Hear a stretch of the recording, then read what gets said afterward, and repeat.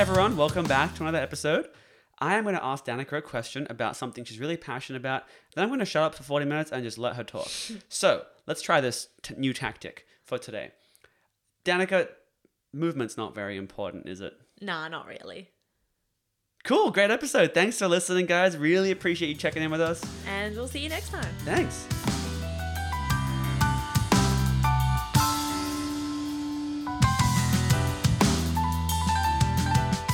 Okay, alternate universe answer is yes. Why? Why is it so important? Okay, movement is essential for every single human being on this planet. And why is that? For many, many, many different reasons. It's such a multifaceted answer, but on a very base level, it is good for you always, no matter who you are. Tell me how you went from someone who was, making excuses to get out of PE or sport class to doing yoga 5 times a week, a yoga teacher, and now studying movement for a living and the body for a living. Yeah, so look, when I was younger, I did like swimming lessons and How long for? I don't know, man, till I was like 5 or 6. From when did you start? Like when I was 2 or 3, so very young. Yeah, so very good. I don't know, maybe I did like 3 or 4 years of swimming lessons. I used to run around and just rollerblade and ride my bike and stuff like that. But then through primary school and high school, just by my very nature, not being a very competitive person and not being particularly coordinated, I still am not. That's not changed at all, yeah. And, there's always a real focus on like team sports and that type of thing. So, and also in school, I felt like you were either a sporty kid or you weren't. And the focus was always on helping the sporty kids get better at what they're doing, not necessarily introducing non-sporty kids to the love of and joys of movement. So anyway, I used to run a bit in high school and stuff like that, but that was more like, I guess, more mental health and like body image related. And I wasn't really, that was all I did. And then when I left high school, I kind of had really bad mental health, and I had definitely no relationship to my body and my health and well-being, and did not link up physicality and mental health until my psychologist at the time suggested to me, when I was maybe 18 years old, suggested to me that I should try yoga. And I looked up a local yoga studio, which is still the yoga studio that I teach at to this day. And I went to a few yoga classes, and I had never experienced anything like it, where there was absolutely no sense of competition. Everyone was there to very much do their own thing, and the teacher was supportive and instructed really, really clearly, and the movements are really widely accessible to all body types and shapes. And yoga's not necessarily like that, but this beginner's class was like that. And for the first time in my life, I felt like this mind-body connection thing happened, where in my first few yoga classes, I was having panic attacks, and my body was wigging out because it just didn't know what was going on, where I was like all of a sudden like syncing up my breath with my movement and feeling really, really good in my movement flow. And I was like, what the hell is this? I've never felt good while moving before. Like I've never really experienced pleasure from exercise before. And it was like I had never consciously regulated my nervous system. I had never been introduced to techniques of deep breathing and self-reflection, and yoga was the thing that really brought it together, right? Like the real introspective components, but also the physical and exercise related components of movement. So from then on in, I eventually found martial arts. I just went to a local martial arts gym. I thought it would be really fun to try kickboxing, and I got into like Muay Thai, BJJ, MMA. I was shit at all of that except for Muay Thai. I was okay at Muay Thai. But you have mammothly long limbs. Yeah, I did, exactly. But I fell into movement, man. I was practicing yoga and martial arts. I was training 5 to 6 times a week. Can I ask you quickly? Yeah. When you mentioned before panic attacks, yeah. How would you have panic attacks, in yoga class as a student? Yeah, like while practicing yoga. And I remember at one point a couple of times having to walk out of the class and just sort of deep breathe and debrief. Deep breathe. Debrief. Reverse breath. Too much breathing in one class. Yeah, pretty much. So what was causing that? Like, what was the... I think my nervous system was just wigging out. It's like, man, what the hell's going on here? It was just so foreign. And like I said, like that was the first time that that I had consciously regulated my nervous system. The only time in my life where I had, and like even like having those panic attacks arise and then going outside and like slowing down my breaths and really understanding that, Hey, I have control. Yeah, over here. like I can do something to affect this situation. yeah, I am influencing my Yeah. state of being right now.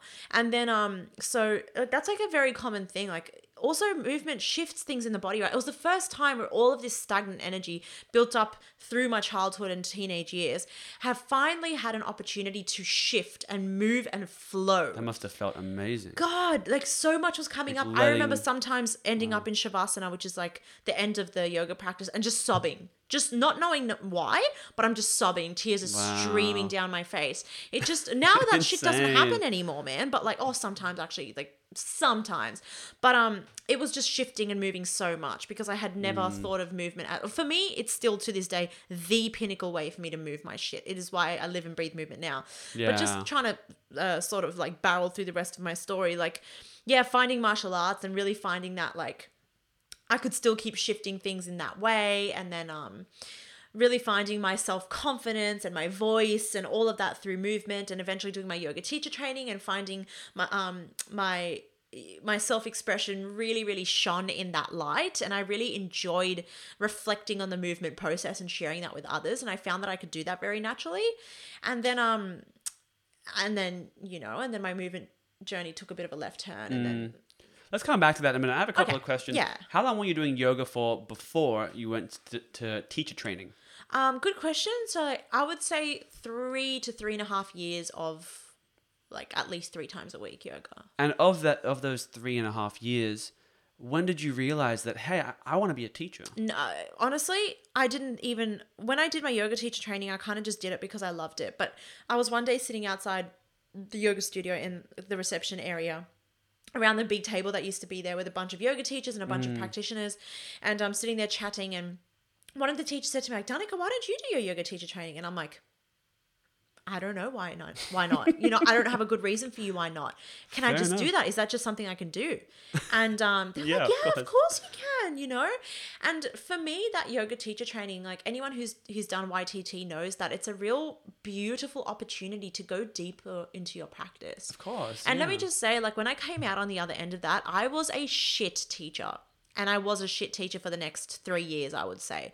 Because doing your YTT teaches you shit at all about the physical body. You know, I really think I am an adamant believer in going away and studying anatomy and physiology and self-reflecting deeply on the movement practice and having a diverse movement practice before you can be good at teaching any type of movement practice. But thankfully, I did the work the whole time. And so by that 3rd year of teaching, I was really finding my groove. And now I would say, like, I'm a pretty good teacher. Great. I would agree with that totally. I have a lot of friends who have done the YTT and who didn't actually do it to become teachers, but to just deepen their own practice. Mad respect for people who do that. I Yeah. highly recommend. They just care enough about yoga and have felt the benefits to the point where they've realized, hey, I want to learn how to, get better at this and also teach this. But And that was my next question. Why do you think someone would finish their YTT and not go into teaching? Because it, like, again, it doesn't necessarily mean you're going to be a good teacher, and it doesn't necessarily mean that you're going to be an effective teacher, that you know enough to teach now. So it doesn't For really some equip people- you with everything you may need. I think not.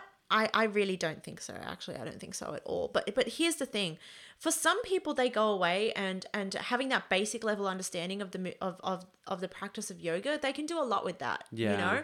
But I personally have a very high standard for yoga teachers or movement teachers of all sorts, just because within my body I have so many misalignments and issues, and I've dealt with chronic pain for 3 years minimum, and so I know a good teacher when I see one, because my body will respond very quickly to a teacher who isn't good at what they're doing. My body will be like, this flow doesn't make sense, this person doesn't understand fundamentally what they are doing with the body here, and yeah, there's just very basic things like you need to warm up the body before you really get into it, and you need to like counter movements with other type of movements. Yes. There's just so many nuances, and then also understanding like what you should be doing in which movement and why. And anyway, I could go on forever, but So contrary to being able to feel when a teacher doesn't really know their stuff and is just kind of going through what they've taught or what they're doing themselves,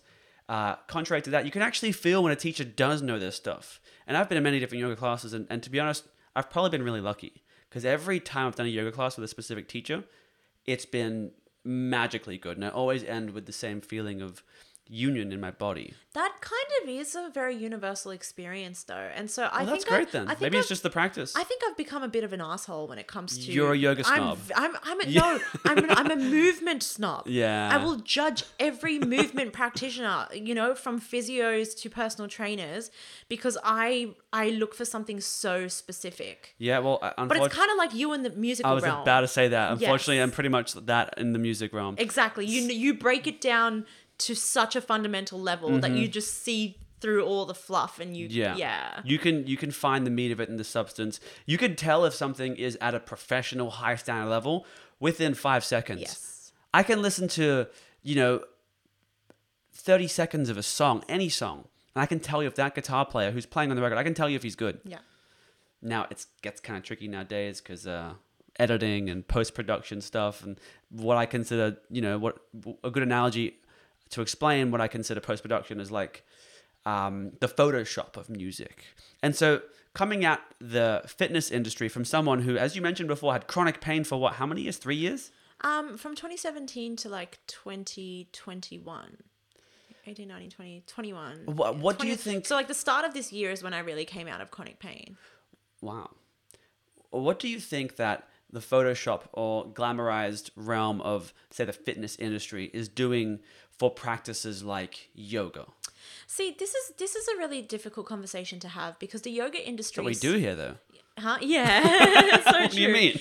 The yoga industry is a really beautiful industry, but of course it has that real There's a superficial side to it. superficial I've side seen to it. it. It's also incredibly oversaturated, and you can go away for a month of yoga teacher training after having never practiced yoga before and become a certified yoga teacher. And that for me really shines through. Or people who are yoga teachers and they have no other movement practices. They have no real interest in fitness and health. They have no interest in anatomy and physiology.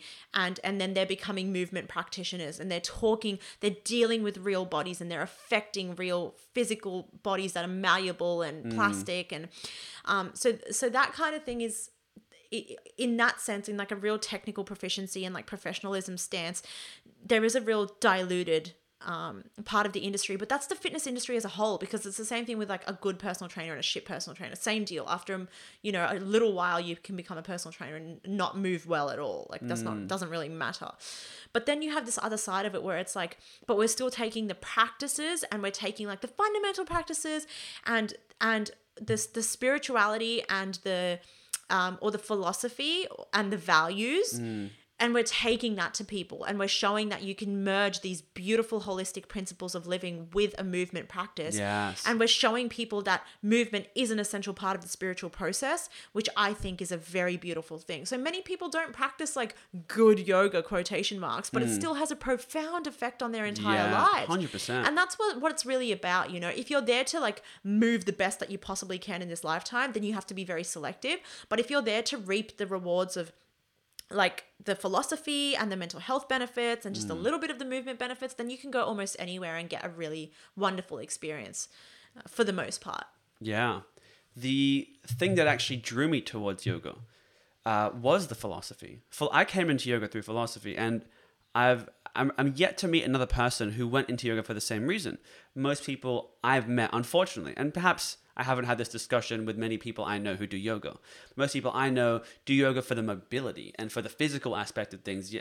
See, I know a lot of people who go for the mental health benefits. There's fantastic ones. Okay, so that's fair enough. But for me, it was very much this idea of union of the body, mind, and spirit, and an overall meditative approach to movement. And I came into physicality and movement in a very different way to you. And I came to this conclusion, but I'll come back to that later. I want to ask you one more question about chronic pain, okay? I think you having a very high standard as a movement practitioner, let's call you that, is really important, because, as you mentioned before, you're dealing with bodies. That's a big deal. You can't just fly overseas, do 200 hours and be equipped to deal with bodies. Yeah. At least I don't think so. No. Unless you're dealing with bodies that are very capable. This Like is with how me, I don't have any trouble. But with someone like you, if I was to do 200 hours and then come and train you, holy shit, I might break your spine. Yes. This is how I wish the fitness and health industry would look at it. Jesse, you teach guitar. You've been playing for how many years? Jeez, like, wow. Just realized how bad I am at math. About 16 years. There you go. And you play religiously, like Yeah. almost every fucking day. Yeah, if I get a chance to, every day. Yeah, and you've also had teachers along the way.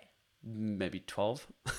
Yeah. Maybe more. You wouldn't want to go to a guitar teacher who started playing guitar a month ago or even a year ago. No. Nobody would want that. No one would want that. Because that player wouldn't know enough. And so Yeah. I say this, I have this really snobby stance, but I say this as a movement practitioner who moved like shit in the first 3 years of their teaching, right? But I realized that along the way. Yeah. And I went away and I spent like, I lived in a gym, I lived in a physio clinic, I lived in an EP clinic, I lived with practitioners who taught me again like how to move from scratch and like picked me apart, like you're doing this wrong, that wrong, you need to build it all up again. And I learned how to walk and sit and stand and flow all over again from scratch. And then I brought that into my teaching. And so That's so powerful. yeah, like Making yoga more multifaceted through bringing in what the science is showing us to be superior movement. well, see, this is the thing about yoga. Like at the end of the day, being able to do the primary series, like the Ashtanga primary series, or being able to do sun salutations, or the asana that we know, being able Asana to means pose. poses that we know, downward facing dog, warrior one, etc. Knowing all of that is not yoga. These are poses that can bring you into different states of energetic alignment within your physical practice, but you realize that you can bring yoga to a weightlifting session and you can bring yoga into the ocean when you're swimming. Exactly. This is what I've learned. Yes. Like yoga is like a state of flow. It is the flow state. It is an introspective, self-reflective state, and it is a state in which you are channeling energy and you are aligning yourself within and outside of yourself. And so yeah, that's also what I try to bring into my yoga. Sometimes people ask me, what kind of yoga do you teach? And I'm like, oh, come find out. It's no type of yoga. It's its own thing. It is very much its own thing. And that's why I love and hate your classes, because they're so damn hard. So true. I've been to powerlifting classes. I've been to high intensity interval training classes where by the end of it, there is not a millimeter of my body that doesn't have like a whole liter of sweat dripping off it. Like, holy shit. I've been through those kinds of things regularly, but I still say your yoga is much harder. And I can't really explain why. Perhaps it's to do with mobility. Perhaps it's to do with the way yoga targets different parts of muscle groups that traditional strength training and lifting and compound exercises don't necessarily do. I think it's also because I'm so nitpicky as a teacher and I make you put in, like, I squeeze 100% of effort out of every single body in front of me. You squeeze 110% out of everybody in front of you. Yeah, like if I'm asking you to flex your hip, you're flexing your fucking hip to the max. And you'll cue it in a way where not only do you realize that you're flexing your hip, you've never flexed your hip like that before, ever. And you're like, whoa, I didn't know I could do this. And that's kind of one in every two poses. Even me as like someone who's done yoga on and off for years, we'll get into your class and suddenly we'll do a pose I've done 20, 30 times in my life, or maybe even 100 to 200 times in my life.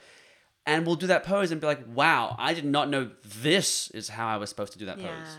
No idea. Yeah. And that makes me realize, and it unfortunately makes me into a bit of a snob, because then I can recognize, well, what is the, I don't want to say correct, but perhaps slightly superior form of Warrior 2. And I won't even try and explain what you did for my Warrior 2, but rather I will go ahead and explain a very crucial moment that you impacted me. And I've told you this before, perhaps I haven't really stressed it enough, but the one day you told me, you taught me how to stand up properly. What a crazy thing that is. So you learnt that from where?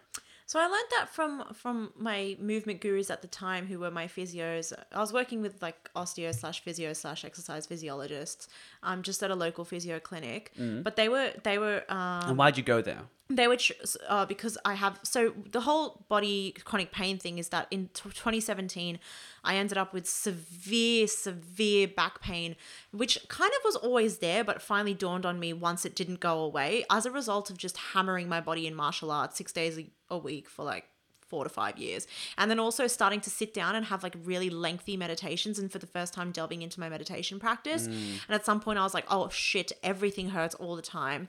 And then I got sent to do an x-ray and found out I had like an S-curve scoliosis. And What was like, the percentage of misalignment? so at worst the top curve was a 38%. And you know, Ugh, like that's gross. so some people Then can you need surgery at 40, right?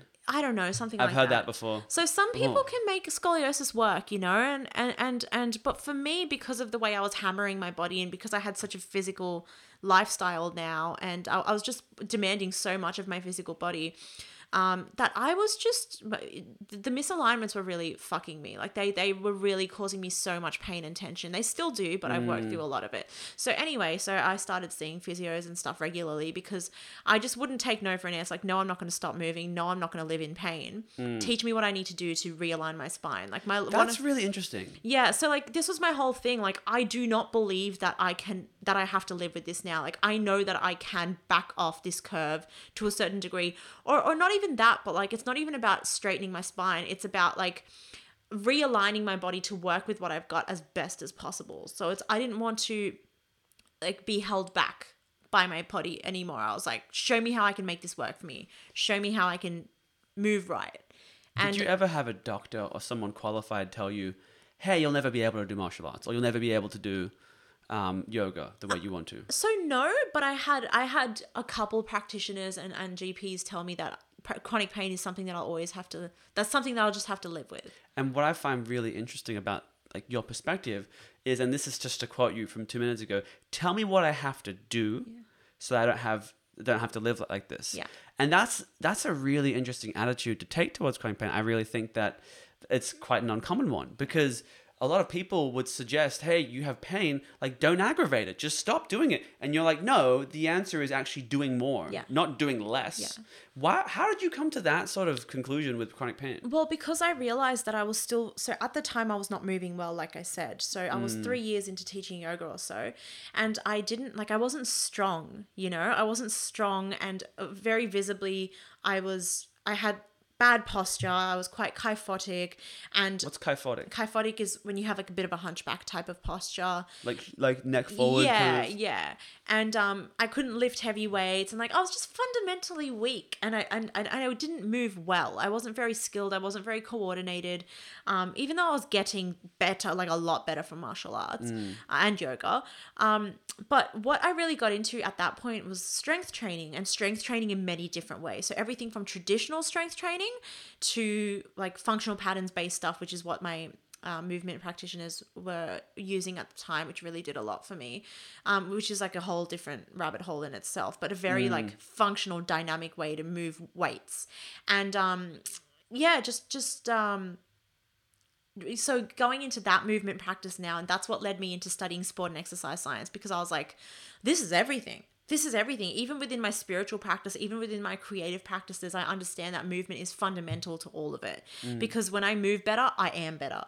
For me to unlock different skills and modalities within my body, I need to think differently. Like I need to literally change the way that I think, change the way that I act, change the way that I stand, change my posture, which changes my energy, which changes my state of being. Like it's just, you can't do one without the other, you know? You can't affect the physical body without changing your mental and emotional states and everything else. And so that really became my path. And so I also wanted to take that into my own hands. I'm like, cool, now I'm studying sport and exercise science because I want to know within myself, like what I need to do in order to be better in every single way and move better, because movement is at the core of my being.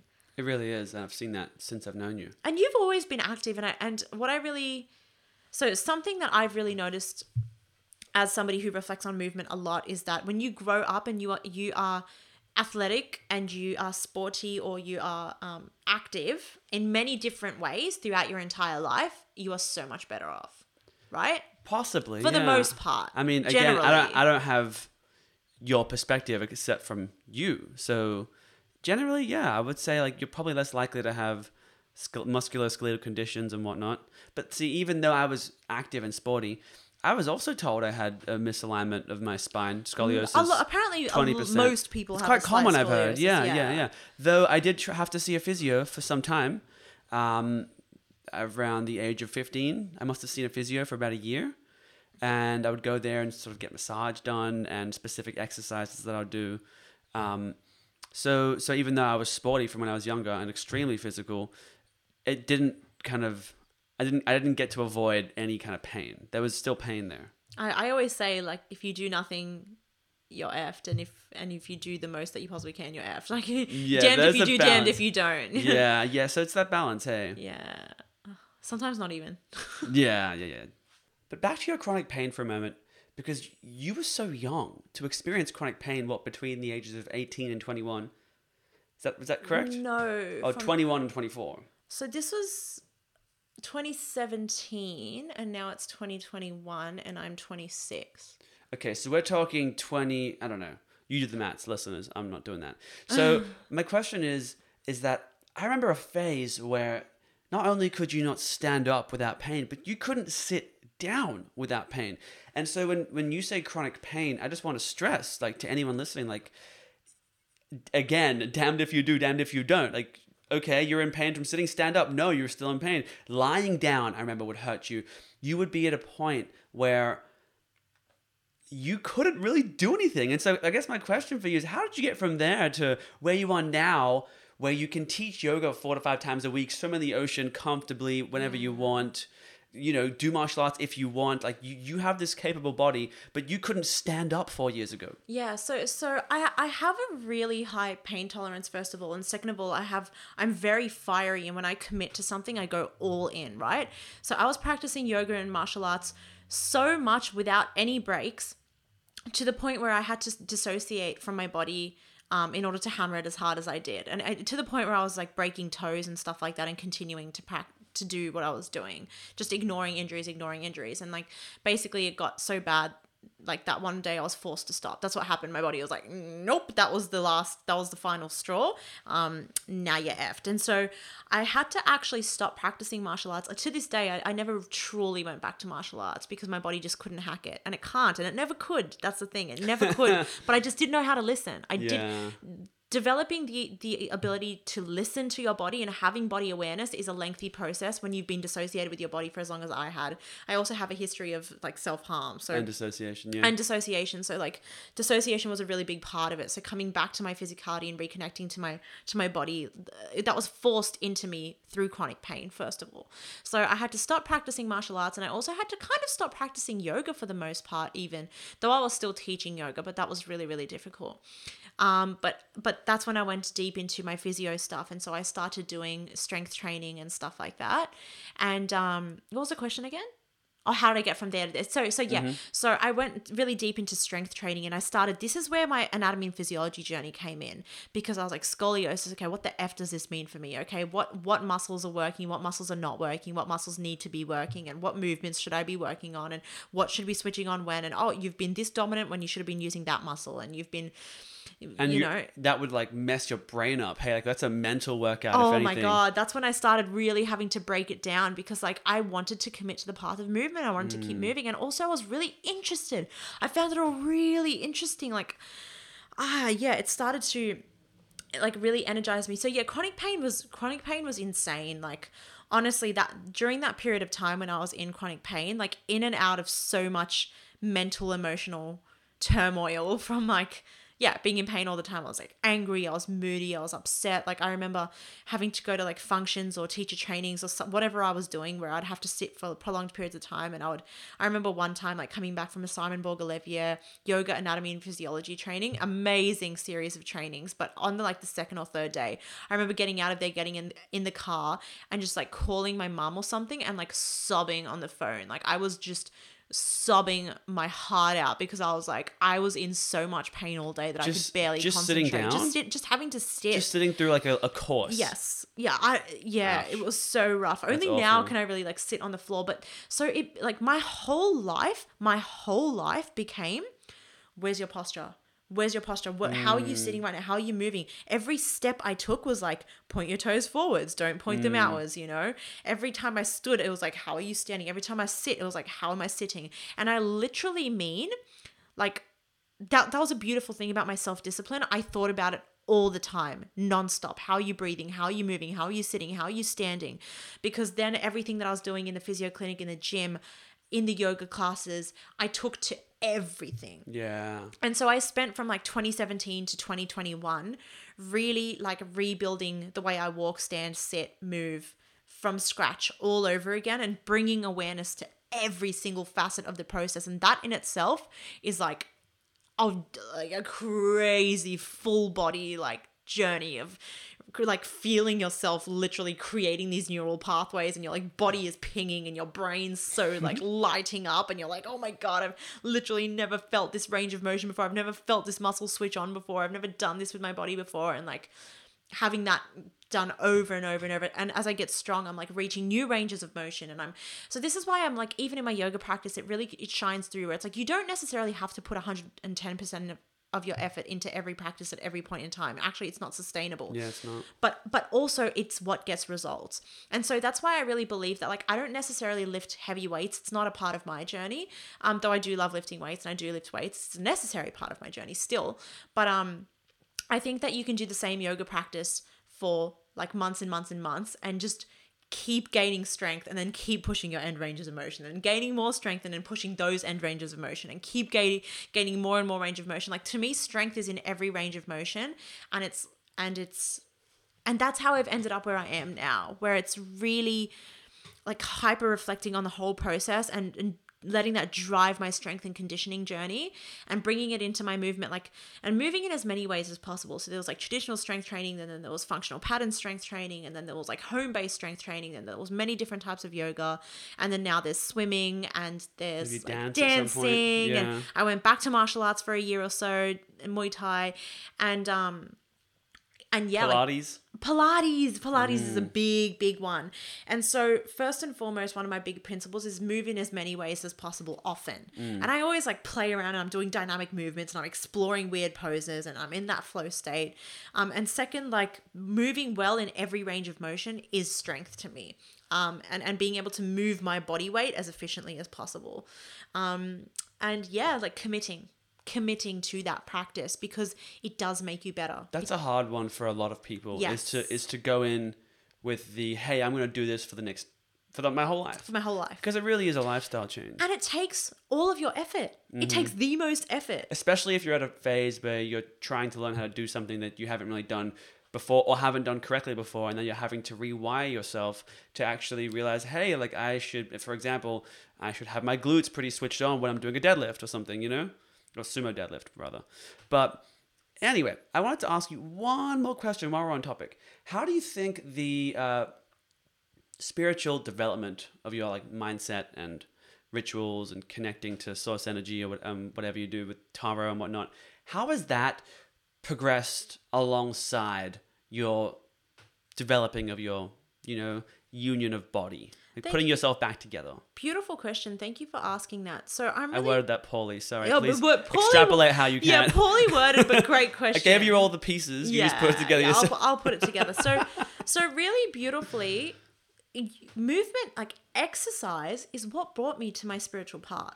Really, really beautifully. That's amazing, man. That's so bloody rare. And I am a very practically minded person, but that also has helped me keep it really grounded, right? Because for me, spiritual practice on a real basic form, we channel spirit through our vessel. Okay, no matter what, we are locked in here on the third dimension.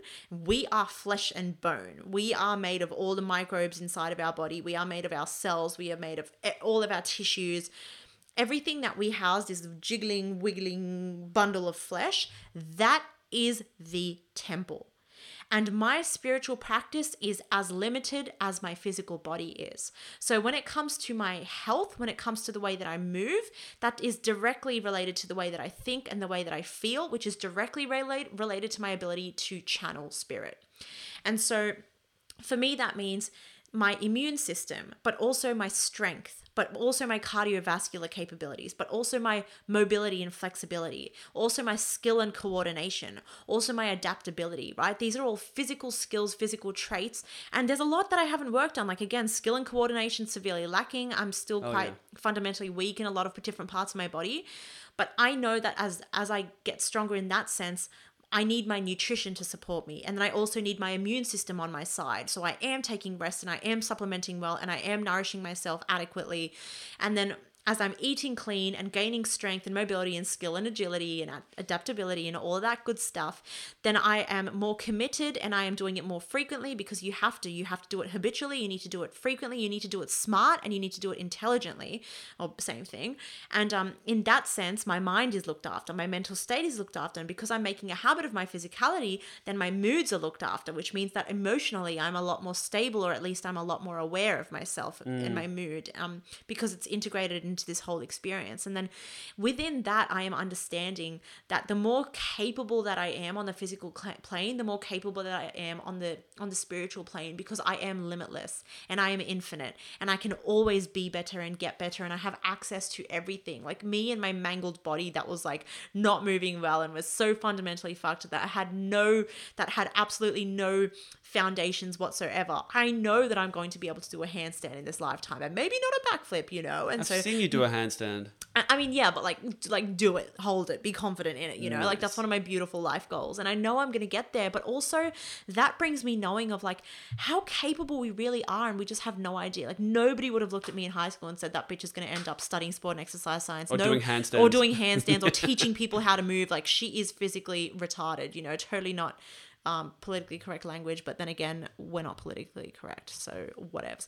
But so yeah, like knowing that I am capable and I am infinite, but also knowing that like for me that is inextricable from the spiritual path. And I guess I haven't really articulated how, but when you access those flow states of like no mind and pure connection with your body and stuff like that, when you really start channeling with your body, and Jessie, I'm sure you would access no, I'm not sure, I know for a fact you access this when you are like really in your flow, when you're playing guitar, something else starts coming through. Yeah, 100%. And this is when you can start to have revelations and out-of-body experiences and really holistic experiences where trauma comes out of the body, or emotional processes start to come through, or you have the capacity to shed and forgive and whatever.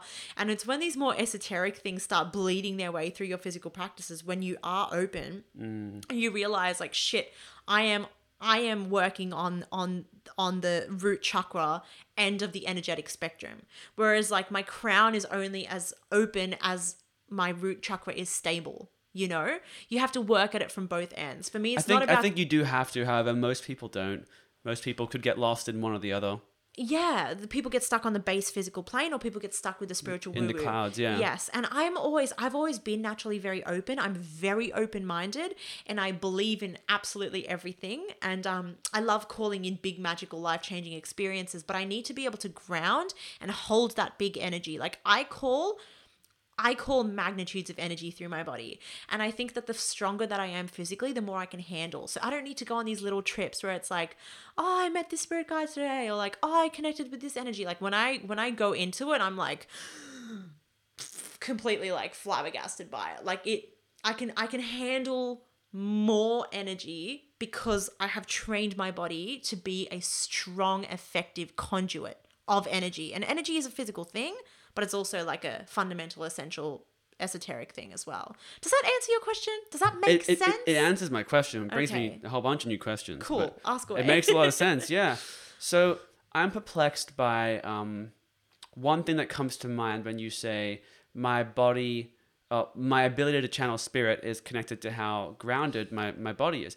And I agree with that. However, I've seen people channeling spirit who don't look like they have really... who evidently don't really connect to their bodies. And I get perplexed by it. For example, there's a famous channeler, someone who channels deities and beings who used to live on Earth long time ago, or some of them more recent. She channels them and she puts the whole sessions on YouTube. And sometimes she'll go live and she'll do trance channelings live, and you'll see what's happening. And everything you hear in those sessions is life changing. It's so divine and powerful. And I'm not going to give her name away, because if you're into channeling, just go read about channeling yourself. It's a real thing. But the essence I get from her is that she's not physically active, but she's so divinely connected, and she brings the information back in a way that's so sustainable. So perhaps you have those like big juicy psychic mamas that are fucking like love their pasta and pizza. Like you have those energies too. Yeah. And then you have also. Well, she actually has a thyroid condition. She's talked about this on one of her videos. Yes. And then you also have on the other end of the spectrum monks who channel spirit all day, every day, and they're like empty. They fast. They have a bowl of and rice for dinner once a week. Yes. Yeah. And they don't need to do exercise and stuff like that, you know? Yeah.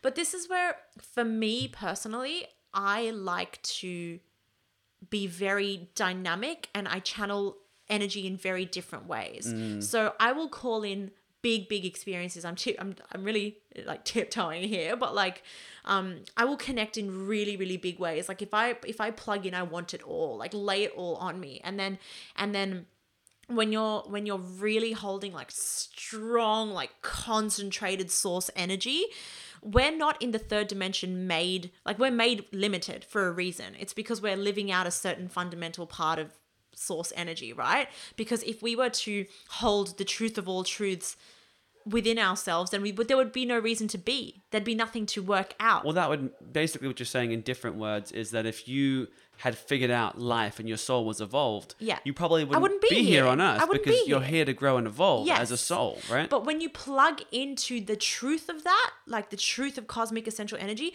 your physical body feels like it's going to explode. So then how do you channel that? Well, I run and I stomp and I shift and I move my hands and I do different things. Like, first of all, like I find that really physical way to channel big, dense energy very, very effective, where I can hold more when I'm better at moving it. So like a lot of the times when I'm really deep in that like connected place or connected state of being, when I'm experiencing, an altered state of mind, you'll see me like moving my hands and doing all of this, like, what would you call it? Like Reiki, Tai Chi, yoga type of. Visually, it looks like kind of like a mix between dancing, energy work, and like a much like faster sign language and Tai Chi and Qigong. It's like, kind of free flow movement. Thing. Yeah.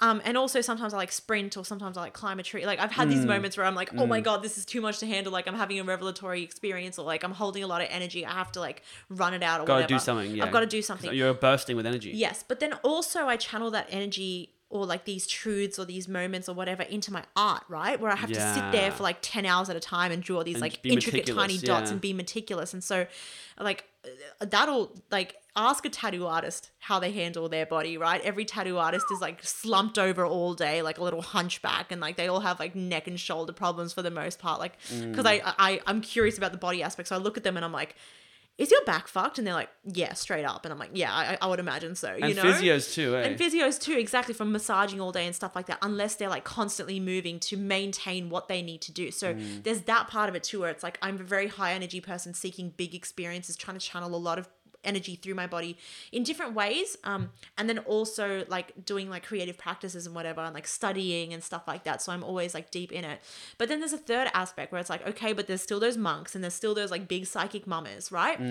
But they're doing like one type of energy work for the most part. They have their specialty and that works for them. And this is where I start to tiptoe a little bit when it comes to like the spiritual understanding of life, where I think like, okay, you're channeling and you're like the queen channeler and you're creating such an impact and you're doing your dharma in this lifetime. Like I fully see and believe that, but that's also like you're just in that square of the spiritual spectrum, and I really do believe that kind of mind, like an unhealthy mind with like somebody who doesn't exercise and somebody who doesn't eat well and somebody who doesn't value movement, does hit walls in their mind where like maybe they're too crown chakra open, so they're always in that psychic realm, but like what are they doing in their lifestyle? Do they have a beautiful garden? Do they have a clean home? Do they have a healthy family? Do they have good relationships? I don't know, and I would say that some of those things would be lacking. Do they have a strong, stable partnership?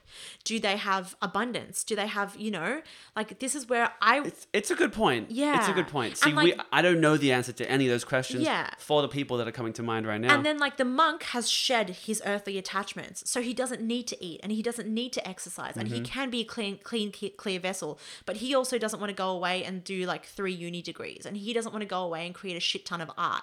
And he doesn't want to go and challenge his body every second day. Do you know what I'm saying? Yeah, so what you're saying is ultimately you do as much work on all aspects of yourself as you need. And if you want to specialize in channeling and that's where you devote all your energy to, then you don't necessarily have to go and become a fitness expert and Yes. learn how to run and move Exactly. well. But 'cause I am that's trying not to what they're- specialize in unlocking my full capacity in And that's- every single sense. And that's your purpose. Yes. You truly believe that's why you were born, right? Yes. Is unlocking, like accessing the highest element of physical movement. Being the best that I can be, in a nutshell. That for me is it. Being the best that I can be. Moving the best that I possibly can. Eating the best that I possibly can. Speaking the best. Having the best relationships. Being the best friend. Being the best daughter. To me, it's all intertwined. For me to be all of those things, to have such multifaceted goals, I need to be a multifaceted human, and I need to, on a base level, like take care of it all and move in every single way and be ultimately moldable, adaptable, and capable. Because to me, like, yeah, on that base level, being fully capable on a base level is expressed through your physicality. I hear that. Yeah. I hear that. And I've very much valued movement from a small child all the way through high school. It's helped me through some of the hardest times in my life. And It so has for you, hasn't it? I really resonate with trying to be the best you can be and working on every aspect of yourself that you've been gifted the opportunity to work on. Yeah. And I believe that, I write better music after I've worked out or after I've swam in the ocean. Or I believe that I become better at my purpose through accessing, or making my body better. And you're somebody who's always fundamentally, on some sort of even subconscious level known that physical activity will aid your mental state, right? Absolutely. You used to do that for yourself throughout HSC years, throughout high school. Yeah, Could you share a little bit about that? Sure, yeah. I think I mainly realized how beneficial it was probably at 14, so year 8.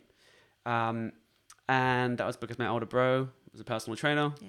He walked into my life saying, after not seeing him for like some time, he came back saying, yo, do you know that you can get muscles now that you're 14 and you're growing up? And I was like, whoa, cool. And he showed me like this magazine and I was like, whoa, how does he get muscles? I was like, oh, well, he does push-ups and chin-ups. And I was like, I want to do push-ups and chin-ups. So it was really exciting to me. It was like a fun new toy.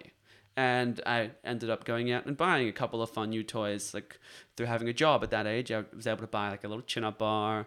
I don't know if I bought some push-up grips or maybe some just like cheap weights or whatever. But that was how I started my journey with conscious physical movement. Before that, I was into extreme sports, which some would argue is a little more intense and much higher risk than lifting a dumbbell up and down. I was skateboarding for like 12 years, probably from the age of maybe 7 or 8 until about 16. Yeah, 16. Oh, yeah, that's actually completely right.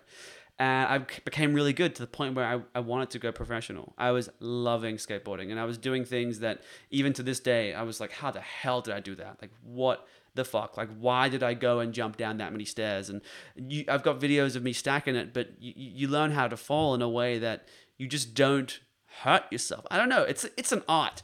And I didn't understand what the hell I was doing or how I was doing it. And, I still have battle wounds. I've got cuts, scars. I've got a fake tooth. Yeah. I've had my face split in half. Yeah. I've literally got all these battle wounds from it, but I loved it so much. And I think it taught you so much about like adaptability and capability and fearlessness and courage and the flow state. Fearlessness for sure, the flow state before. And it's actually funny you said the flow state because I moved from skateboarding into guitar playing, which is very much about flow state, and at least the way I do it. Yeah. And then I also moved in between those two. I did martial arts for 3 years. Yeah. And that was about flow state as well because what I enjoyed the most was sparring. Yeah. And, for you, maybe a part of getting into that real valuing fitness as a part of your life was partially superficial, right? Like, oh, big muscles, I can do that for myself now. Like, I can look better and stuff. But unfortunately, yes, that's exactly right. No, but I really value that because that's also a way to understand that you've got to work for what you want. And I don't think enough people realize how much physical activity can do for you and your ability to work hard and to be disciplined and to get shit done and to create something for yourself. Because for me, like the capability of getting stronger and feeling progress within your body just did so much for my self-esteem, for my self-confidence, for my strength of character, just for every positive aspect of myself. When I am moving well, when I am moving gracefully, when I am strong, when I am skillful, when I am coordinated, you feel all of that in your everyday life. And so if you are feeling lacking in your energy, if you feel like you miss that fire, that push, that grind, that capacity to just go out and get, move. Because you can't bring any of that into movement or you will not progress. To progress within your body, you need to push your edges. And I really think that pushing your edges is a really big part of life. I've always been an edge pusher, first in my mind and now in my body, and then now both side by side. But I want to see what's on the other side of that. I want to see how far I can push myself and how deep. Like when you force yourself to go out of your own comfort zones, life doesn't force them for you. Do you know what I'm saying? So 100%. There's so much you can work on that physicality or physical activity is a metaphor for. And that's why it's just a part of everything for me. I never used to correlate a growth in like physical capability with, say, a heightened spiritual experience of the world. I came in through having a sound understanding of like physical, the body and physical movement, and moving in lots of different kinds of ways just because I enjoyed to. And then I found spirituality later, not through yoga, but I ended up coming back to yoga after having found spirituality. Did yoga help you link movement and spirituality? Well, and that's what I was about to say. Yeah. Like 100%. That's exactly what it did. And now I can. It's funny. Like sometimes I'll be lifting weights and I'll be supersetting my like weightlifting exercise with a yoga pose. Yes. Like a strong hold yoga pose. And people look at me funny. And I get it, man. I get it. I'm on the gym floor next to people who are, competitive bodybuilders hogging a machine because I'm trying to see how, engaged and long I can hold my Warrior 2 for or whatever. Low lunges, actually. I do a lot of low lunges. They help me a lot because I do a lot of sitting nowadays. So it's kind of again, it's this flow state thing. Like as you mentioned before, like when you're channeling a lot of energy, you tend to move your arms in like wavy, fun, patterny ways, which feel nice for you. But and not necessarily. That's just one way that I do That's it. one way, and I've seen it. But if I'm having a heavy conversation or something with someone, and like they're in a difficult place, and I'm dropping a lot of shit on them, I will keep it moving with the hands. I'll be like moving it away, like, oh, I can see that you're struggling. I'll move that away. I dropped a heavy one on you. Let me help us. And that's integrate it. energy work. That's energy work. That's really energy work. Yeah. But I would also say it's helping you stay in flow state because you're literally flowing with your body. Yes. And your body is like your preferred way to connect with spirit. Yeah. And I mean, for me, when I do channeling or when I do anything, like very deep and esoteric and ritualistic, I sometimes, depending on the day, I sometimes need to start by guitar improvisation because that's what connects me to some kind of ethereal voice, some kind of voice that is given to me. And when you unlock your instrument enough, in the same way that when you unlock your body enough, you can do more and you can now lift more weights or hold poses longer and with more engagement.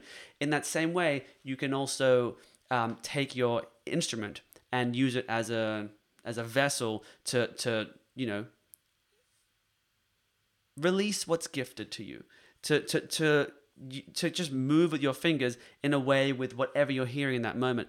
And that's a skill. But when I do that, I connect to that voice and then I can put my guitar down and then that voice is still there. And my first ever channeling session, I'll never forget it, but it was right after I was doing guitar stuff. And it was one of those moments where I realized, holy shit, where are these melodies coming from? Like, I'm playing all these melodies, I'm playing all these notes in a specific order. It's either catchy or it's either technical, but when it's really pure, it's not too technical, it's just harmonious.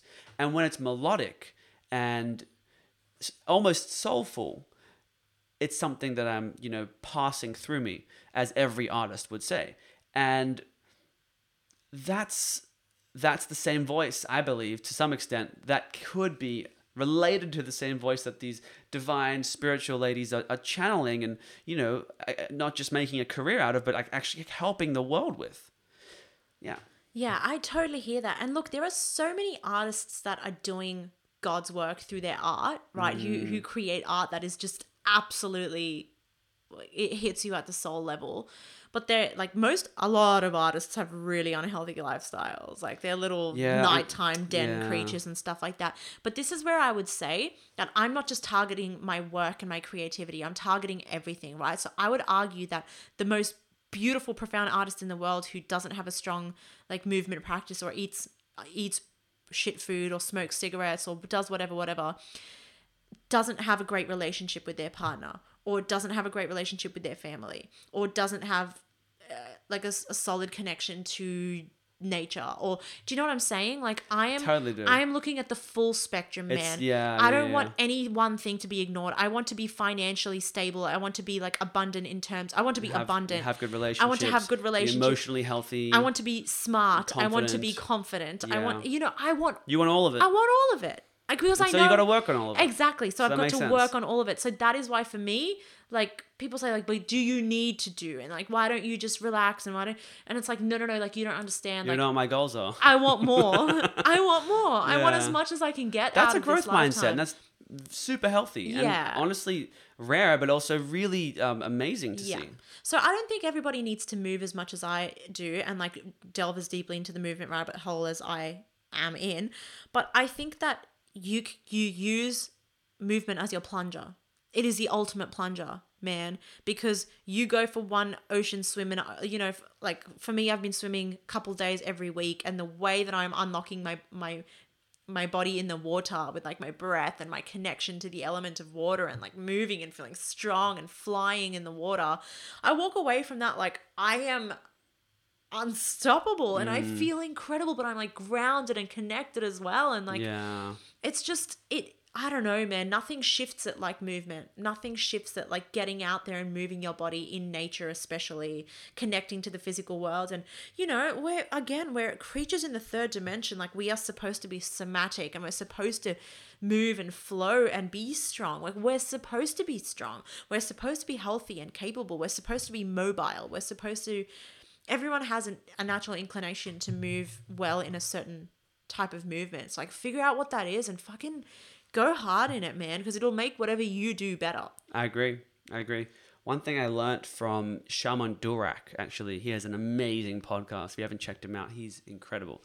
What's his podcast called? I forget the name. That's why I didn't mention it. But Okay. if you Google Shaman Durek, that's Durak. He's a modern shaman. Yeah, he's great. He's amazing. And one thing I learned from him through the years of listening to him, actually that's the very first thing I learned from him that kept me listening to him, is he said that shamanism is all about relationships and your relationship to everything. And so what you said earlier very much aligns with like the shaman's perspective of life.